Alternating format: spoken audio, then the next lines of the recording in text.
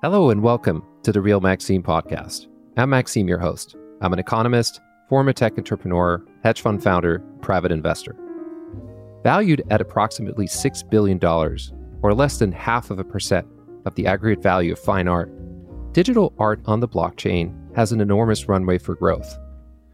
On-chain digital art already accounts for 10% of high net worth collectors' spending on art, and it is now being recognized at marquee cultural institutions in the world, such as Centre Pompidou in Paris or the Los Angeles County Museum of Art. Recorded on a global, public, and tamper-proof database that can be queried at any time, on-chain digital art ensures transparency for provenance and price discovery never possible before the advent of the blockchain. In addition, Web3 is redistributing value among key participants, be it the brands, creators, and patrons, and bypassing centralized gatekeepers. Critics will point to collapsing transaction volumes for digital collectibles such as PFPs on marketplaces like OpenSea or Blur as a sign of fading appetite. But that would be missing the bigger picture. First and foremost, on-chain digital art ultimately spans far beyond PFPs. Secondly, the truth about art economics is that art is heavily influenced by what is not or won't ever be for sale. You might think you can access the whole art supply at any given moment, but in reality, there is a vast collection of art that has not, cannot, or will never ever enter the market. And it exerts an economic influence on the art visible to all of us. In fact, art holds a contingent value based on its cultural appeal. The perception of ownership and collecting such an item adds a cachet level to the owner's reputation and importance, making this asset class both exclusive to their owners and contributing to their societal perception.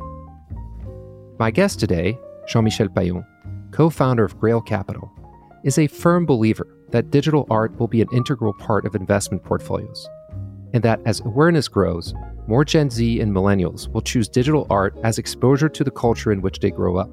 Younger generations are already spending 3 times more than their parents on digital art, and history is full of examples of subcultures which became dominant decades later. A former executive at Ledger and co-founder of NFT Factory Paris, Jean-Michel has been a prominent art collector since the early 2000s. But he is also an accomplished fintech and capital markets ecosystem expert, having spent close to a decade at NYSE Paris, where he oversaw the IPO process of nearly 400 companies. Suffice to say, he knows a thing or two about asset origination, pricing, and market cycles. I hope you enjoy our conversation.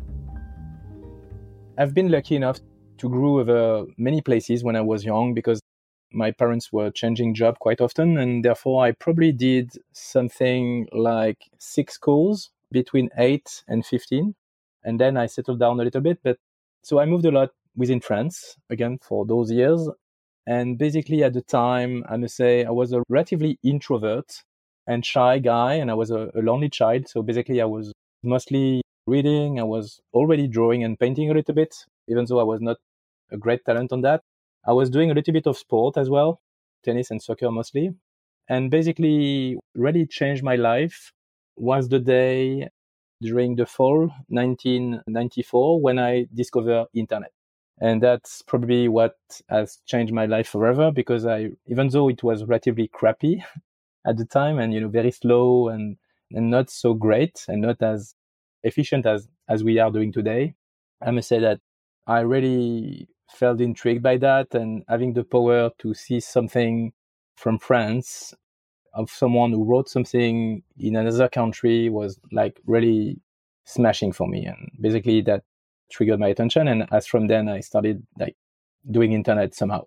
So was there a particular, did you get your first laptop or computer, or was there like a trigger, or how did you discover the internet? So the internet, the funny story is that at the time didn't have a PC myself. I had some friends who had, and actually most of the time the kind of PC you had was an Amstrad or things like that, and it was mostly to play video games. And actually this discovery of internet was at a friend's house, and so it was not my PC. And actually at the time, generally speaking, having a PC or a laptop was actually quite expensive, and I couldn't afford that.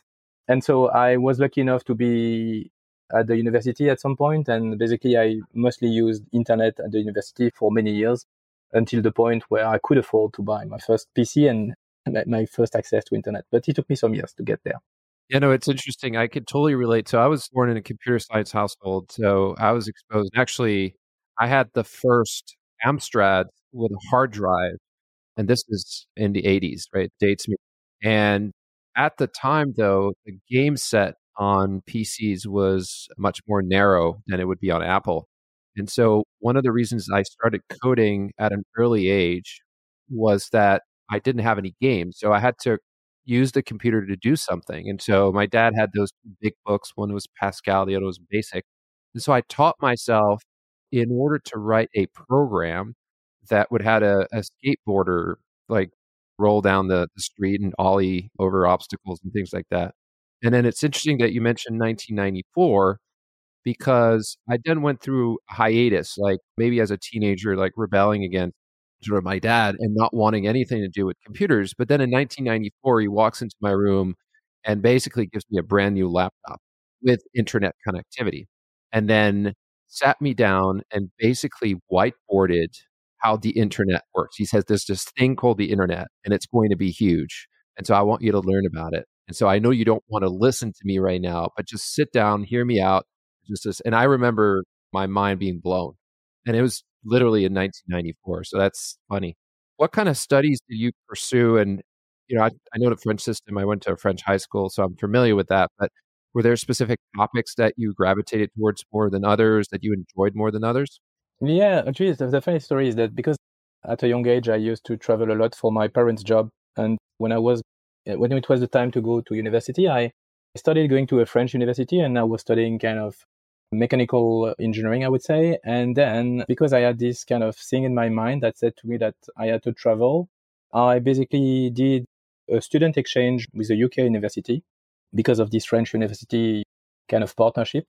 And I ended up being in a UK university for 3 years and doing a Bachelor of Science there in industrial design. And again, that was good learning. Honestly, at the time, I didn't quite know what I wanted to do. And basically, I would probably have ended up working for a company in the automotive industry. Even I remember that I received an offer when I was graduated by this big shipping company that are worldwide leaders. And voila. But so it took me some time and I ended up coming back to France for personal reasons, I would say. And I ended up my kind of academic curriculum with a finance master, basically.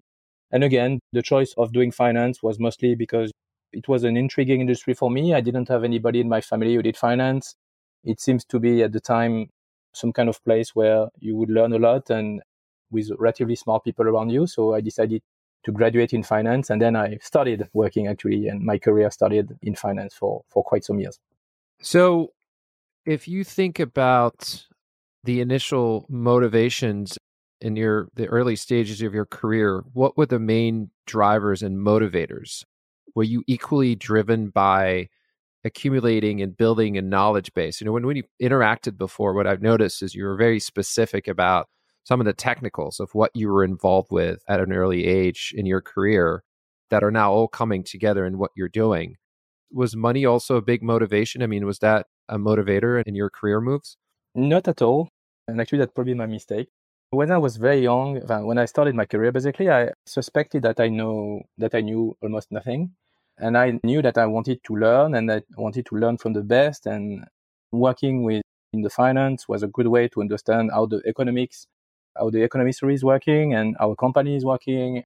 And I wanted to understand, the broader world. So finance was the right place to work on that. I wanted to understand finance with a capital F as well. So instead of working in a bank or an asset management firm or whatever, I decided to work in the exchange industry, which is like the stock exchange basically. So I ended up working in the Paris stock exchange to start with, so what is now called Euronext. And then years after, I had the chance to work for the New York Stock Exchange, which was the kind of the grail of the career when you work in the industry of exchanges. And again, that was because I was learning a lot. I had the chance to see many, many things because exchange is interconnected to everything. So everything, whether a central bank, a private bank, an asset manager, an hedge fund, everybody in the finance is somehow connected to an exchange. And basically, that was a good way for me to understand finance. I would have probably done much better from a financial standpoint if I decided to join, like some of my friends, some kind of investment banks in the first years. And probably that's okay. Actually, I wanted to learn and I learned a lot.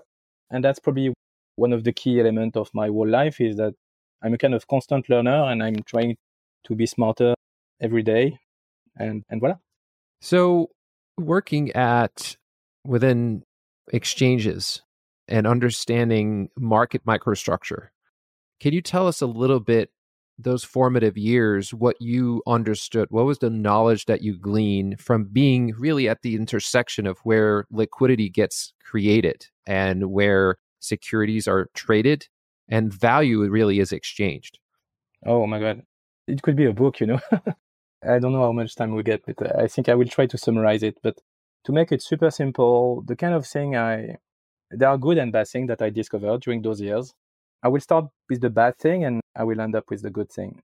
Among the bad thing, I discovered a lot of things that was happening beyond the curtain and how centralized finance is somehow broken, where you have some government intervention, where you have some kind of central bank that are flooding the market with money or sometimes doing some very complex strategy with regard to certain assets. So and I guess it's a known fact, so I'm not saying something that is not known, but the gold market is totally manipulated by the central banks. And I know for a fact because in 2004, Euronext stopped to manage basically the gold market, the French gold market. And basically, I had to study at the time what was happening in the London Metal Exchange, which was dealing with the gold market in the UK. And it was very strange what was happening there regarding the inventory, etc., etc. So I discovered very bad thing regarding finance that I don't really like, that actually probably was one of the reasons why I decided to leave at some point. At the same time, I discovered the global interconnection between everything that is macro and micro. Why, when something happens on a certain market, like the interest rate market, has an implication on the interbank market, and then eventually have a big impact on the foreign exchange market, and that has an impact on the stock market. And so I had been lucky enough to see it live, I would say, to sometimes see the signal one day ahead, and therefore being able to understand what would happen the next day.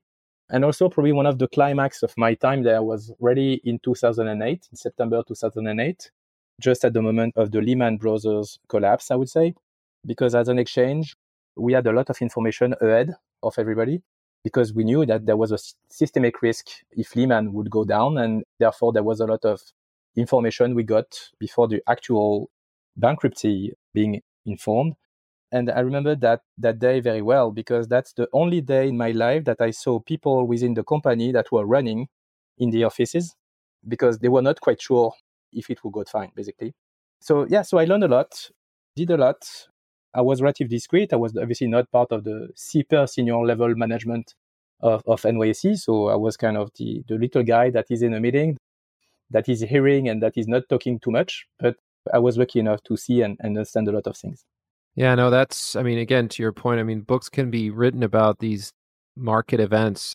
I know as a former trader and portfolio manager and still someone who watches markets pretty actively, but especially when you're glued or you're in a business where, to your point, you see the flow, you see the tape, those phases, those market regimes are ingrained. Like I vividly remember when the plane got shut down in 2014 over Ukraine, right? I remember what was happening when the US was downgraded, right, in 2011, and specifically what happened during that week down to like flashes of images. So it's interesting how our life becomes intertwined with the ebbs and flows of financial markets, especially if we work in that industry. And also learning about the institutional makeup of how ultimately, I was having this conversation with a friend earlier today, a lot of the financial industry and the professionals within the industry are very talented, but also responsible for a lot of risk. And in some ways, the backstop of the government tolerates that there is an industry that accrues a lot of rent to maintain a lot of financial and economic stability, right? And it takes skills to affect that. But it also is, in some corners, heavily manipulated. And I think the level of manipulation, and this is relevant for, I think, what people are finding out in a much more prominent manner over the years, is that level of manipulation has actually increased over the last 15 years, especially since '08. which creates interesting tailwinds for digital assets and crypto in general. But we'll get back to that. Were there any specific setbacks in the career prior to moving on to digital assets, or were there any stumbling along the way? No, totally. Actually, that's funny because, that's probably the reason why I'm there today, actually. I could have comfortably stayed in this traditional financial world if I had pursued the career I should have done, because it's a relatively slow industry. The exchange industry is not as fast as the hedge fund or the investment banking world. So basically, usually when you enter in that kind of industry, there is a kind of career path that leads you to a certain level of management and then to the ultimate level of management after 20 or 24 years. And therefore, it was funny because I remember hearing people telling, oh, Jean-Michel, 5 years from now, you will be there or that. You will manage this or that. And that's interesting. But at some point, basically, I was part of Euronext, and then Euronext merged the New York Stock Exchange in 2006 and 7. And therefore, NYSE Euronext last for some years. And in 2013, the group was acquired by ICE, Intercontinental Exchange. And basically, ICE decided to demerge NYSE on one side, Life, which was the derivative exchange in London, on the other side. And Euronext was basically spun off from the NYSE Euronext group. And therefore, at the time of this demerger, I was kind of part of the people who could eventually be part of the management of the new Euronext, I would say. And that's just basically, it's every time there is some competition, and I basically lost that competition. And I was not part of the management of this new company. And so that's when I decided to actually leave the company, because I didn't want to wait 5 or 10 years to get to that point again. So I said, okay, well, I've lost. So now I need to do something else. And that's around 2014 and 15. And that's when I left the exchange industry to work actually in fintech. And fintech led me to blockchain, Bitcoin, and crypto. So actually, that's thanks to that setback in my career somehow that I moved into this new industry. So I'm thankful for this miss in my career, I would say. But you know what they say, right? They say, I mean, thinking about it, you really, quote unquote, lost within a set of parameters within a specific game, right? And so they say if you want to turn the tables, change the game, redefine the parameters, which is what you did, right? And one can argue you're probably on a trajectory and a path that's probably more fulfilling and ultimately will yield to even more success along the way. So how do you suddenly get involved with Ledger, and what was the progression there? Like, did you know the founders? Did you get hired at an early stage? Like, what was the story there?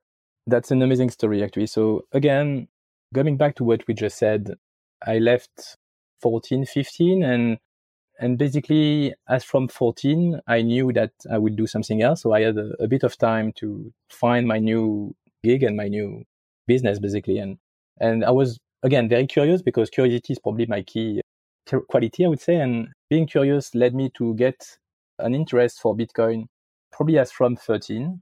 I probably heard about Bitcoin before, but I didn't have the time because I had a family, I had a work that was quite demanding, and therefore I didn't have so much time. But in 13, I started reading a lot about Bitcoin. And because, again, I was a kind of dual background of engineering on one side and financial on the other side, I was kind of intrigued by both the technology, the famous blockchain technology, but also by the monetary supply with the 21 million maximum number of Bitcoin. And that was kind of very intriguing to me. And I started reading a lot again.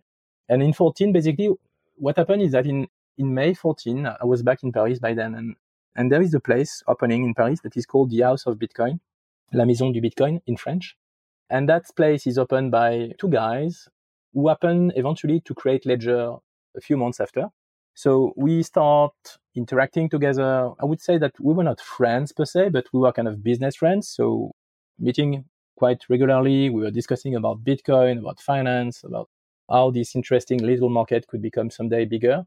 Even invested together in the same company that was a startup that obviously miserably failed because it was too early. And so we knew each other quite well, I would say. And I started advising them a little bit. So we are now like in 15, 16. And one thing leading to the other, Ledger was a relatively small company by then. I think there were just 15 people max at the time. And basically Eric, the CEO at the time, asked me to join them, late 16, I think, to basically do everything that is non-technical That is mostly creating the support functions, so finance on one side, legal on the other side, HR, and even a couple of other things within the company. And they basically need this kind of profile of a jack of all trades and with a strong financial background. And basically that was me that did that for the first couple of years. And then the company grew a lot and my role evolved a lot within the group that moved from probably 15 employees when I joined to 850 when I left end of Jan this year. So yeah, that has been an amazing journey. And that's really, again, curiosity and serendipity that led me to be there. Yeah, I mean, unless you put yourself out there and you're proactive in manifesting what you want to do, it just will never happen, right? And so you just have to be authentic about your passions, what you're looking to do, and people latch onto it. There's a certain energy that emanates from those phases. So how do you get first acquainted with digital art, which is, I think, the main topic here and what you're really involved with now on a day-to-day basis? What is the story there? Wow. Digital art, you will love, but probably my first connection with digital art was with paintbrush. Again, in 1994 at university. That was my first time that I see, hey, you can create art with a computer and a mouse. Joke aside, I mean, that's probably the beginning of everything. And years forward after that, obviously, I was very much, when I started collecting art, probably as from 2000, 2001, there was a lot of art that was called kind of computer art or geek art or digital art, but in a certain way.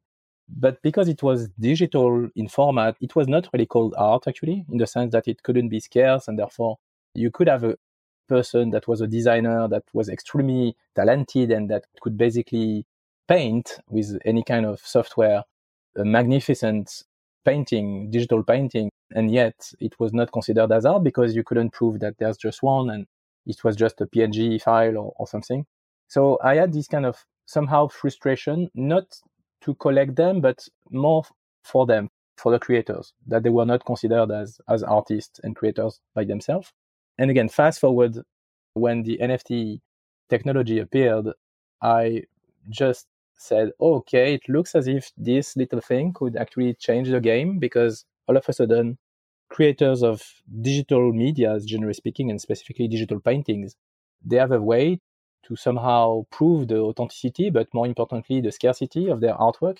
And therefore, they can start to sell their artwork. And therefore, because they sell, they are, and they can be considered as artists, which they were not before. So that's really this very long process from paintbrush to Photoshop through NFT, basically, that led me probably to where I am today. That's amazing. My mom's an artist, spent a lot of time surrounded with creation on the artistic side. She paints. I drew a lot as a kid. I loved comic books. And I also remember those early days where I started using a scanner to scan my drawings and then coloring them and using coloring effects on the PC at the time. So I clearly and vividly remember those days. I did some interesting work and just getting acquainted with that. It's really, truly fascinating. So how did you assess the potential and the opportunity? Because now, again, you've embarked on a journey that has a financial component. There's a passion component, but you also want to make money for yourself and for your investors, right? You're helping, and we're getting to the core business that you're building right now, which is allowing investors to get exposure to this new asset class, really, which is digital art. How did you assess the opportunity and potential beyond your own passion and interest in the topic? And actually, I will come back for a minute for where I come. And from where I come is, again, the exchange industry. And at some point, I was the head of research for the world listing business of NYSE Euronext. And basically, part of my job by then was actually to assess which sector, industrial sector, were the one with the most potential in terms of listing or trading. And obviously, it has to go with technology most of the time. So it was biotech, it was clean tech. It could have been blockchain if I stayed longer by then. And I was kind of always trying to find data points, macro data points about an industry and how this industry grows. Is it growing fast? What's the total market size of this market, of this industry? And obviously, is the listed value of this industry is similar to the one of the economy, I would say. And I kind of did the same with this digital art thing. I basically found out that the total value of contemporary and modern art is around 1.8 trillion USD right now, 1.8 trillion. So that's 1,800 billion USD. And when I look at that, I obviously then did the work with my partner, who is Tim Salikhov, and who happened to work for Morgan Stanley and Lazard for some years. So he's also coming from finance somehow. He's a very data geek, so he did an amazing search on that. And we end up to the conclusion that, roughly speaking, if you add all the digital art and collectibles, so all the Xcopy, all the Beeple, all the CryptoPunks, all the Bored Ape, Yacht Clubs, and everything that is on-chain digital art, you get a total value of roughly 6 billion. So you have on one side digital art that is valued 6 billion. You have the total contemporary and modern art that is valued 1.8 trillion. So that's basically 0.3% of the total market value, I would say. And that's very interesting, because the real thing is that, will it stay 0.3 or will it go somewhere else? And obviously, I think, especially when I discovered those figures, that actually 0.3 is very, very small. And I tend to believe that it can be much bigger than that. So just from a macro standpoint and a kind of market share, I tend to believe that the market share of digital art will increase substantially in the next 5 to 10 years. And that basically means either the art market will collapse, which I don't believe it will be doing, or the digital art market price will increase substantially. So that's basically my macro bet. And then there's a micro bet, which is more the bottom up. And it's a more complex and probably longer explanation. But to summarize it, I would say that I'm trying to build some parallels between certain digital artists of today and certain famous contemporary artists of the past. So I'm basically spending most of my time thinking of, okay, who is the next Andy Warhol? Who is the next Damien Hirst? Who is the next Jean-Michel Basquiat? Who is the next Keith Haring? Etc., etc., etc. And I'm trying to build some parallels, again, with the current digital artists I know. And actually, funny enough, I started finding some parallels between all of them. And I now have, for some of them, I have a precise view of how I see them becoming somehow in the art market, in a way.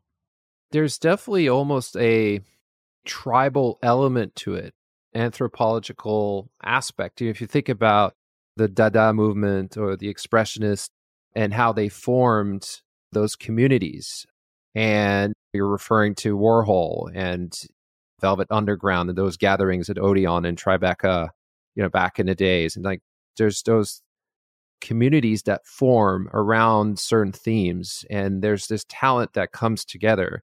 What's really truly fascinating is in the digital space, this can happen physically, but it can also happen on a global scale on a virtual basis.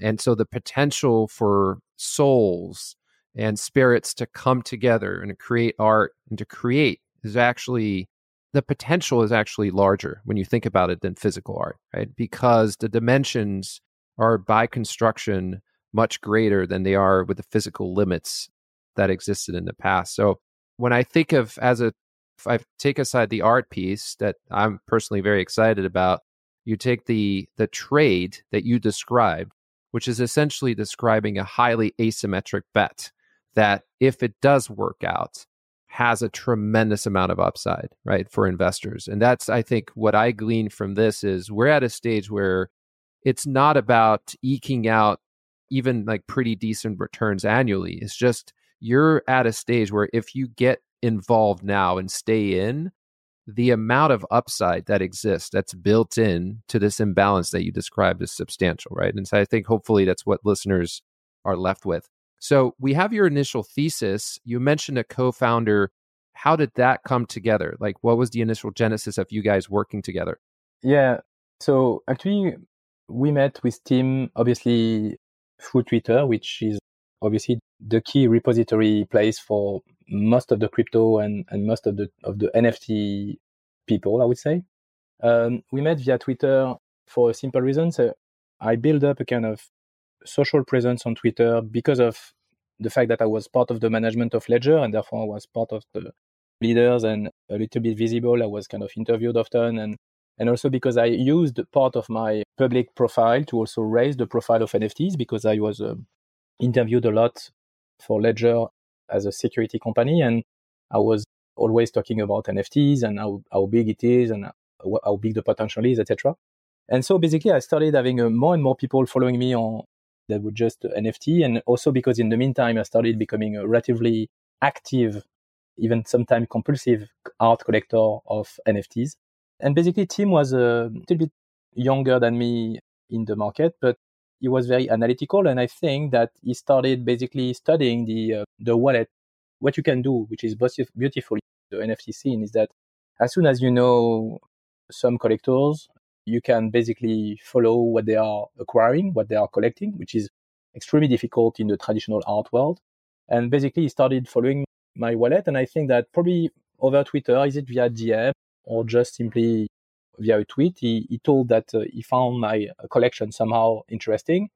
And we just started discussing like that, and one chit chat led to the other. And basically, because I was based in Paris by then, and I traveled to New York a couple of times, and he's living there. And basically, we met and we discussed. We took some coffee, and voila. And so at some point, I told him, "Hey, I've got this project. I want to launch this kind of advisory and investment firm of digital art, and I think that you would be a great partner because you are extremely sophisticated, articulated, and you have this kind of equity research mindset that is extremely interesting in this nascent industry, nascent sector.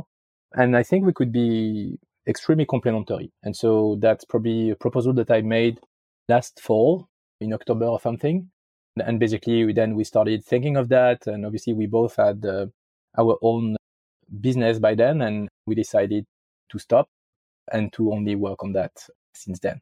That's awesome. That's great. And I do believe I've done both. I've done team-based entrepreneurship and I've done solopreneurship.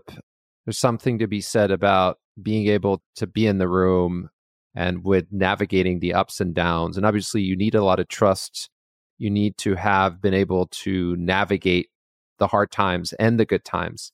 And I think it lends a different set of eyes and perspective to what you're going through as an entrepreneur. So I'd say I probably lean towards having teammates in what I do and what I build, because especially if you achieve a combination where you have highly non-overlapping skills, I think that's one of the things where it's key. It's really a full alignment as to what ultimately is driving the founders, each individually and collectively, and then their ability to be complementary to one another, both in terms of their aspirations as well as their skill set, right? And so if you look, you've invested as an angel, and I invest as well. When I look at management teams across different stages, that is typically what I'm going to be looking for, right? Because inevitably, if you don't have that, then you're over allocating on a set of skills and you're missing out on others. So for example, founders that might be a little too geeky and too engineering driven, but don't have the go-to-market skills, will tend to not do as well in terms of leading to a product market fit and leading to partnerships and being out there and creating relationships out there in the market, but they'll be very good at the product and vice versa. And then if the aspirations are very similar, you get into these situations where, hey, I should be the CEO or I should be the boss. And then, no, I should be. And then you get into this competition. Some people work it out. You look at some companies, they're able to work it out, but usually it doesn't. Did you have also advisors and mentors as part of this experience? So you're starting a fund. So there's two aspects. There's the subject matter. I figure it's probably going to be hard to have people who really know the space because it's a completely new space, but certainly in the more traditional art world.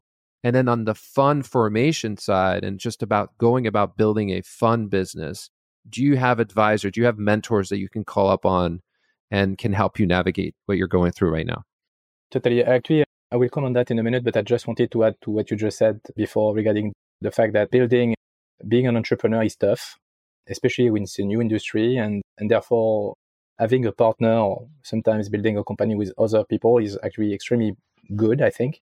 And there's a French proverb that says that alone you go fast and far, but together you go further.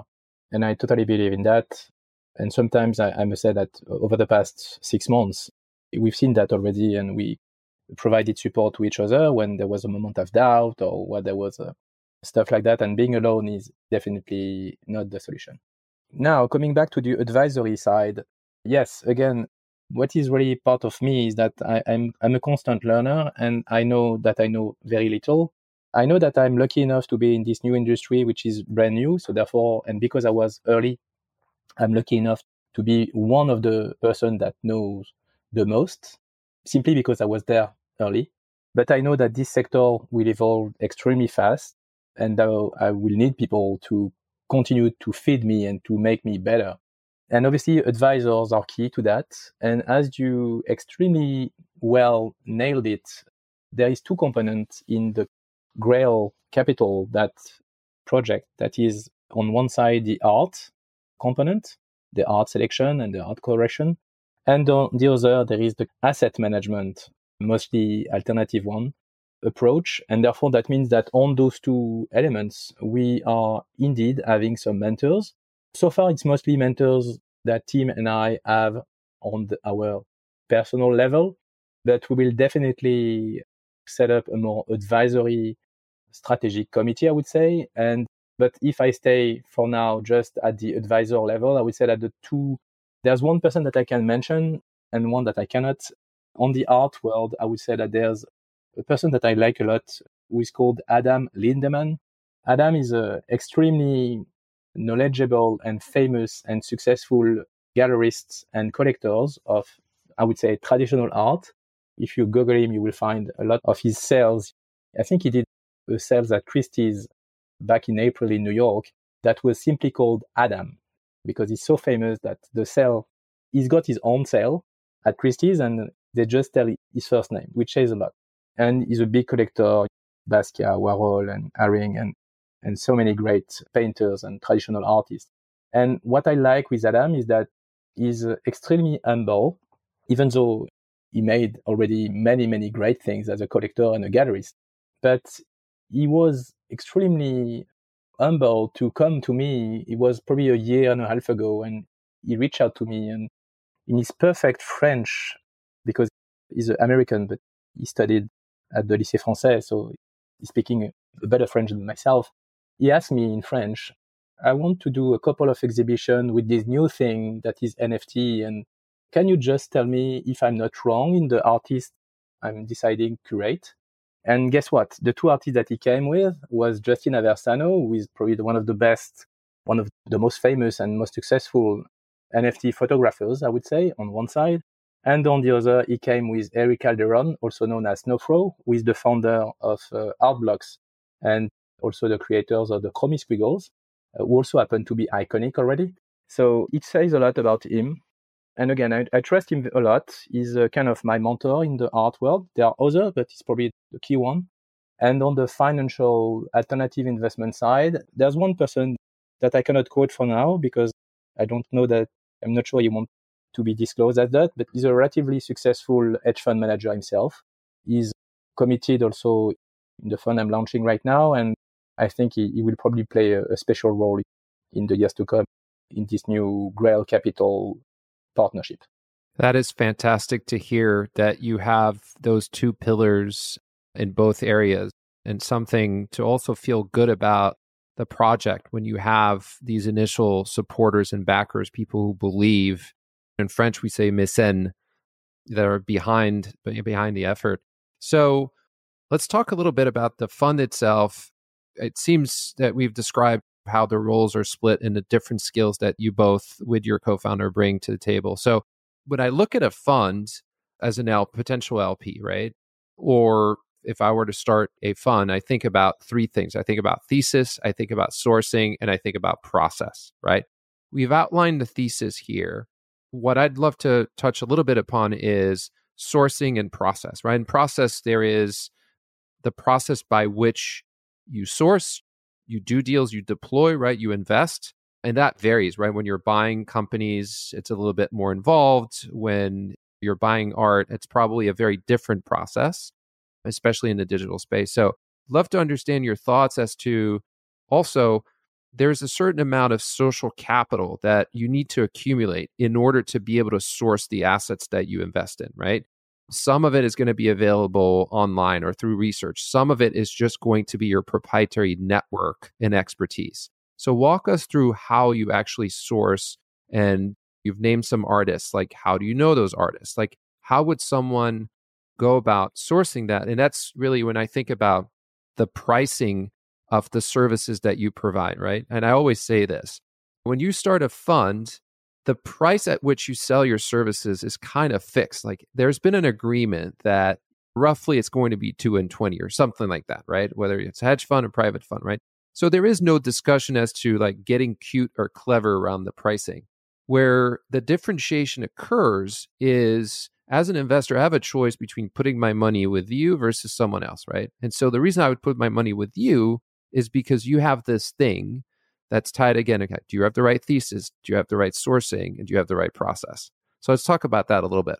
Totally. In terms of sourcing, I will try to split in two. And obviously there is a kind of Coca-Cola recipe moment that I will not share too much. But basically there is one component which is extremely data-driven, in the sense that we are really looking at this asset class as an asset class. And therefore we are trying to find as much data as we can. And the good thing is that because it's NFT, everything is public, so you can find actually quite easily data points about an artist, about all the collections, all the one-on-ones, all the artworks basically that have been created by this artist.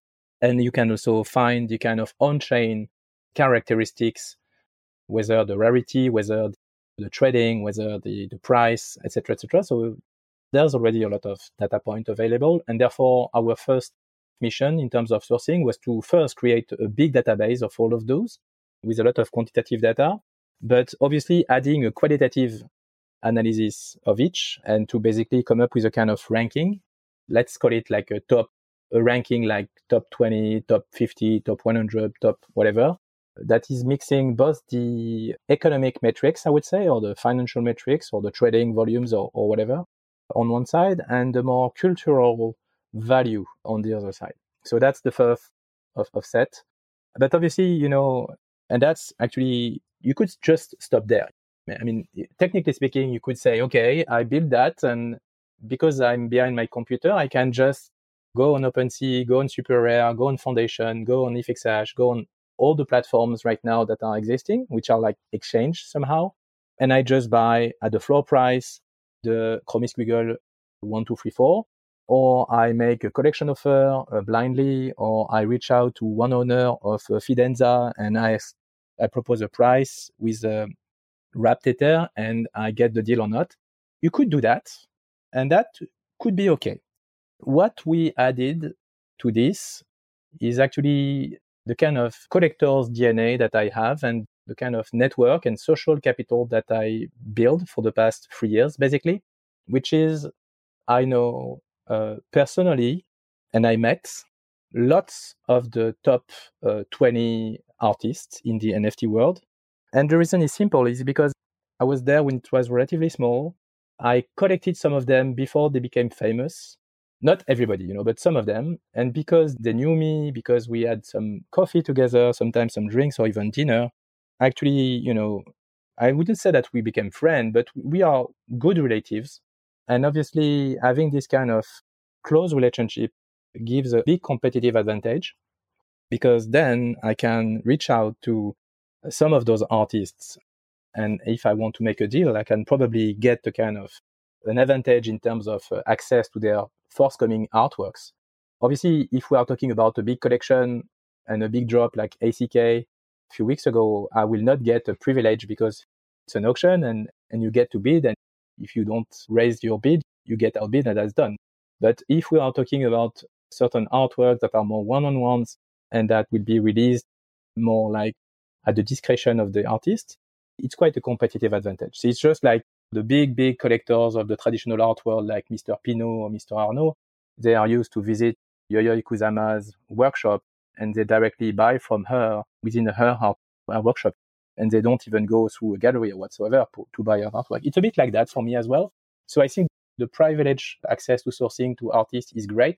And to conclude on that, I would say that what is also of great interest is actually the artists themselves are probably the best collectors, and they have extremely great taste. And sometimes they are actually leading me to the next big star because they are good and they recognize each other. And when a great artist tell me, this new person, you should really look into her art or his art because it's great potential. Usually I listen because they are pretty right all the time, So the thing that comes across here is this combination of science and the development of some proprietary network over time that accrues to the team, that accrues to the work, and it builds on itself, right? It's a graph theory effect to what you do.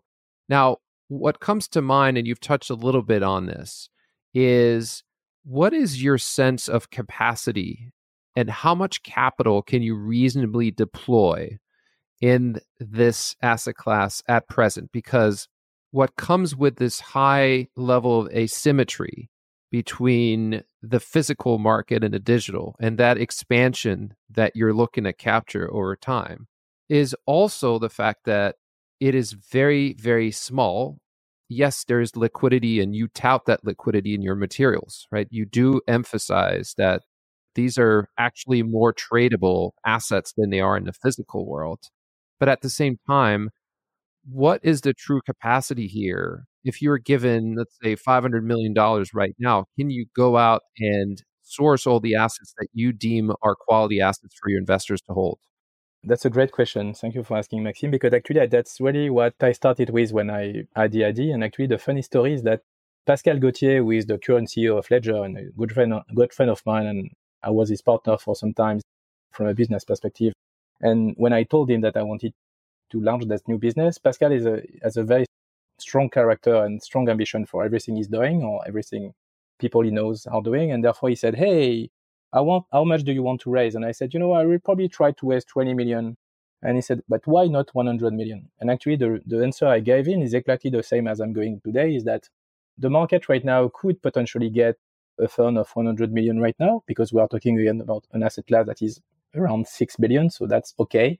But still, I think that having too much capital to deploy right now compared to the market value could actually artificially somehow drive the price higher. And that's not healthy. And actually, I've studied that because, again, I was in the market 2020 and 2021. And I saw during what we call the summer of JPEG in July and August 2021, I saw Free AC, Free Arrows Capital, that since then have been going down. But they started buying some, what I believe are great collections, like the Fidenzas and some Squiggles and probably some Punks, actually. But because they had a lot of money at the time, they basically bought some relatively rare artworks at relatively high price that probably, because basically they wanted to have the piece and they were just bidding up to the point where the seller is eager to sell. I think that some of the price they paid at the time might have been a little bit too expensive. Eventually, I think the price that they paid will be right in the long term, and people will laugh at that in probably 5-10 years, and they will say, wow, Fidenza at €1 million, it's nothing, and they're probably right. But, at the time, I think they probably overpaid a little bit what they collected, and they overpaid it because they could afford to overpay it, and I don't want to overpay things. I prefer to miss something, and I prefer to do, because I've got fiduciary duty towards my limited partners, I really want to be mindful of the money they somehow give us to collect and invest, and therefore I prefer to be moderate in that. So that's a very long answer, but the short answer is that I think that the 500 million fund right now in NFT would probably represent about 10% of the total market, and I think it would be dangerous for the market right now. So I'm betting that this kind of fund size will probably be okay 3, 4, 5 years from now, but not right now. I don't think it would be healthy for the ecosystem to have that. That's a great qualifier and helpful, again, for listeners to kind of get a sense for how someone who's really deep into space thinks about capacity, thinks about deployment. And the 3AC comment really brings a question, and the SEC has gone and against individuals here in the US with respect to insider trading. When I think 3AC and buying at these very high levels, and really some of it, I hate to say it, sounds a lot like pump and dump, really in some form of market manipulation, right? That brings me to my next question is, how important is regulation with respect to the underlying assets? Obviously, we understand how funds are regulated, and there's a framework for that, especially with high net worth investors and the protections that come with those investors and the framework that you're probably building your fund with, subject to the jurisdiction that you're starting it in. However, as far as the underlying assets, one of the big debates right now, especially in the US, we seem to be lagging on the regulatory front, right? There is no real clarity coming from the government, coming from the policymakers, coming from the regulatory agencies.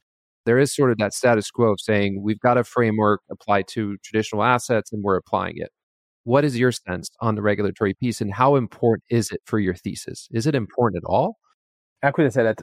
Again, I've been at Ledger for 6 years, so between 2016 until 2023. And obviously, and coming from traditional finance, and I've always worked with assets that either regulated or non-regulated for the derivatives, for instance. But I know that regulation needs to be taking into consideration as soon as we are talking about financial instrument, underlying asset that happens to be a financial asset, like a security, for instance, or a commodity, if voilà. And basically, as you probably know, and first and foremost, I'm not an expert in regulation, so I will be cautious of what I'm saying today because I don't have the latest development and I don't know everything about the regulation of NFTs per se. I know a little bit of the crypto assets, but more on the Bitcoin and ETH perspective, but not so, because I think the NFT is gray zone right now, at least in Europe, from what I read and been advised about. So in Europe, for instance, I think the NFT is right now out of the scope of MiCA, which is the Market Infrastructure Capital Regulation for digital assets. It probably will be included at some point, but I think it will be a challenge because an NFT, even though technically speaking, it lies on the public blockchain, and most of them right now are deriving from the Ethereum blockchain. It's a token on the public blockchain, but underlying value is not so much about the token per se, or the Ethereum one, but it's more like the value that you put in the attached cultural media that is embedded in that NFT. That's what makes the non-fungibility extremely interesting, is that one token is not equal to the other. One token can be an X copy that happens to be worth $500,000 or more. And another one, still just the neighbor of the previous one, can be just me minting a picture of my cat. And that is worth absolutely nothing, even though my cat is very cute. So I think we will have some challenge, and regulators will have a challenge to see and regulate NFTs per se, because if they regulate it as underlying technology assets, they would probably be trying to regulate it as Ethereum and the rest of the crypto assets. If they try to regulate it as an artistic and cultural artifact object, I think it will be also challenging, because sometimes NFT can be more than simply an artwork. It can be a membership. There can be some stuff that are attached to that. So actually, it's probably not the right answer to your question, but I think the regulatory aspect needs to be considered. What I know right now is that from the European perspective, it's not set up yet. I know that in the US, it's probably different, but not in Europe where I'm staying and where the fund will be incorporated. It's not the case. And I think we should be fine for a while. And I'm coming from that industry and having lots of friends in the industry and monitoring that quite closely. I hope that I will be in position to understand ahead of potential regulation to NFTs, to act, so that it's not bad for the investment. Now, thank you for this. And it's a highly complex topic. And at this stage, what it highlights is that the existing set of rules are just not sufficient. There are definitely parallels from a variety of different industries and trades. However, I think it's going to require that policymakers, industry participants kind of collaborate ultimately if we want a framework that is sound and a set of rules that everyone understands. And so no expectation that there's a clear answer, because the reality is there is no clear answer unless one actually sits down and does the work to create those definitions. How easy or how hard is it right now to fundraise for the business? I mean, we talked about regulation. Again, here in the US, it seems anything that smells or sounds like crypto is highly toxic, right? Even if it's like 10% of I look at fintech a lot, and anything that has to do with blockchain, crypto infrastructure, highly toxic. There's literally reputational risk attached to either buying a company or investing in a company. I think it creates amazing anomalies and opportunities that you could take advantage of. But the reality is, from an LP fundraising standpoint, as a GP, it's tough. How is it going for you? No, totally. I may say that the crypto component obviously is a bit of disturbing the approach and the eagerness, the willingness of the LPs to participate. At the same time, what I must say is that because we are talking about NFTs are a kind of new asset class on its own, even though, again, it is totally actually supported by crypto technology and public blockchain technology. In the end, it has its own trajectory, I would say. And because there is this artistic and cultural element attached to that is actually the main component of it. You can sometimes have, some people are somehow forgetting that we are talking about, again, asset that is on the public blockchain, and therefore the crypto toxic approach or current mood is somehow a little bit behind. That being said, I would say that caveat to that is that NFT art is relatively new. As an asset class, I would say that it's 3 years old. And therefore, that means that what is kind of the largest portion of pushback we can get from potential LPs is not much the crypto element, but much more the relatively lack of track record of this asset class. And basically, eventually, that people can believe that it's not an asset class per se, and that it will totally disappear in 1, 2, 3 years, 4 years. The crypto element is definitely giving some discount in the interest of LPs, but that's not the most important one. Maybe also because I've been quite picky and selective in the people I'm talking to, and that I basically ask 3 questions to everybody that I talk to in the first meeting. First, do you like and do you collect art? B, do you believe in technology as a medium of progress in any industry it eventually get into?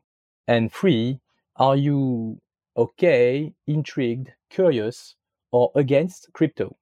And if I have a question, if I've got an answer that is yes to the first 2 and a third answer that is more like I'm between curious to okay with it, usually the rest of the conversation is pretty okay. And obviously, if there is one that is missing, or if the person is collecting art, believe in technology, but dislike at the highest level crypto, obviously it's not worth spending the time discussing about NFT art, because that's about it, No, I mean, it brings to an interesting point that you're making is KYC, or KYI, know your investors, similar to sales is, and that's the tough part, is trying to, as much as one can, qualify the audience ahead of time, right? Because you know that your conversion rates in the funnel are going to be higher, right?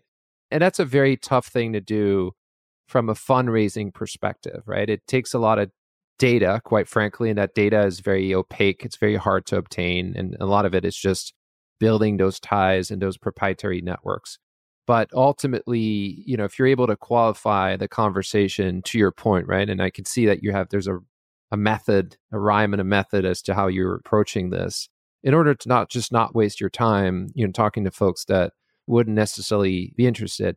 Something you said, it's bringing me to what I'd like to be able to cover to complete this overview is what really you're looking at and what you're really excited about from the standpoint of those assets, right? Because again, I think that's truly the very interesting part of what you're doing and why people would entrust you with their money to go and find that.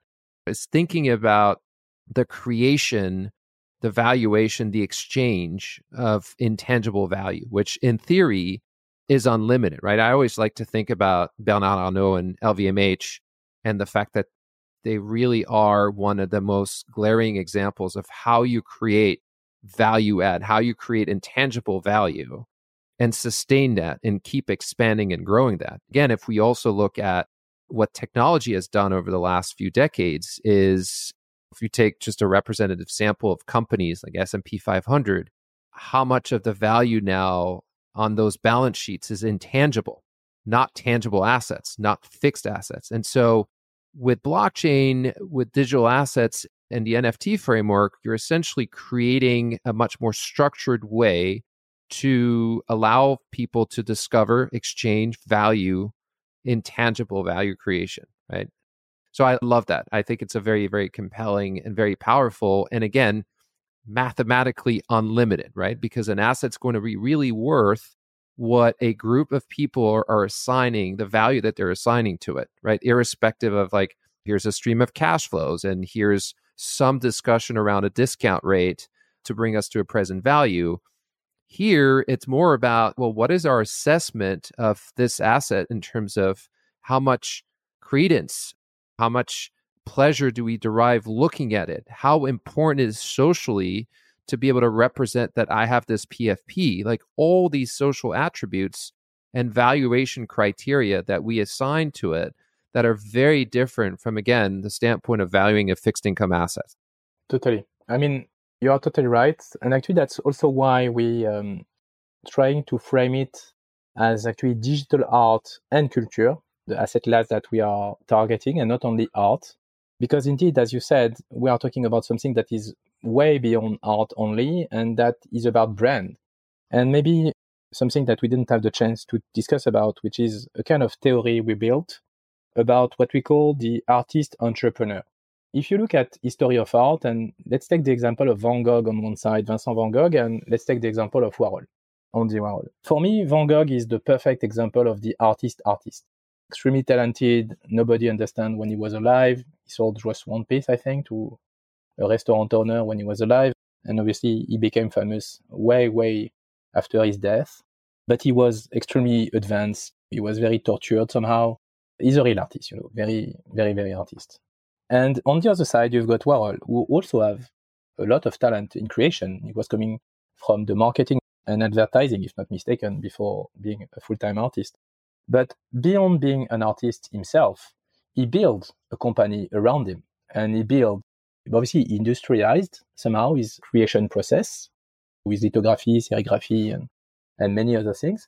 But beyond his own creation, he also came along with the factory in New York, and he actually kind of built his own network, and he came along with lots of artists that basically, because of him and thanks to him, started building their own art and their own brands. I think that this artist entrepreneur like Warhol, we have the same, and we'll have the same in the NFT world. And we also have the same artist. And I think actually, if you look at right now, for instance, someone like Eric Calderon, who is the founder of Artblocks and also the creator again of Chromie Squiggles, is exactly like Warhol.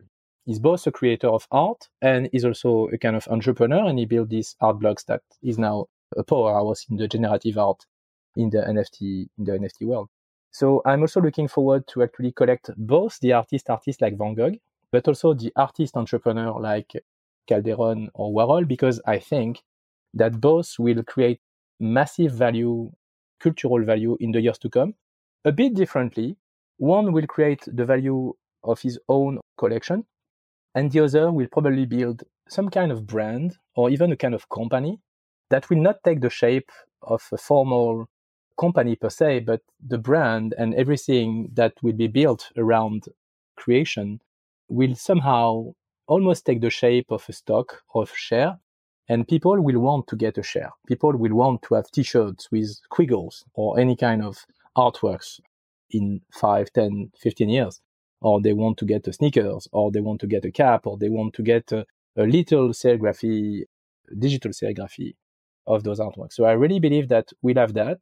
And I actually believe that they will become so powerful, and culture and digital format will be so big, because the fact that it's worldwide day one makes it much bigger than any kind of physical artwork, because you don't need to be in a physical museum or represented by a gallerist in New York or London to exist. your playing field is the world. And there is no barriers, there is no frontiers, and everything you do can be actually much bigger in terms of supply, simply because the demand also is multiplied by 10 or 100 or even 1,000. So I think that we will really live a very interesting next 10 to 15 years because of NFT and because of digital art and culture, because the market size will actually expand the whole art and culture business, I think. What a wonderful way to close on this session. And I feel like there's so much more that we could keep discussing. I really look forward to doing so in the months to follow. I've really enjoyed meeting. I think your thesis is very unique, especially in the way you're approaching it, and this dichotomy that you mentioned about the artists, the true artists, and the people actually have this innate ability to create brands that can become literally a global tribal sign that people latch onto and attach value to. I think it's very important. I mean, again, going back to LVMH, people walk around the world and they attach status and a symbol to owning a piece. People walk around the world and wear a Keith Haring t-shirt, right? These are global phenomenons, and it just opens the door for so much potential. So I've truly enjoyed speaking about this with you. I think what you're building is exceptionally interesting, and I thank you for your time today. It's been a pleasure. Thank you, Maxime. Thank you very much for the great interview, and looking forward to seeing you very soon in Paris or New York. This podcast is produced by Rado Venture Management LLC, RVM. RVM is not an investment advisor. The opinions expressed in this program are those of the speakers and do not necessarily reflect the views or positions of any entities they represent, not investment advice.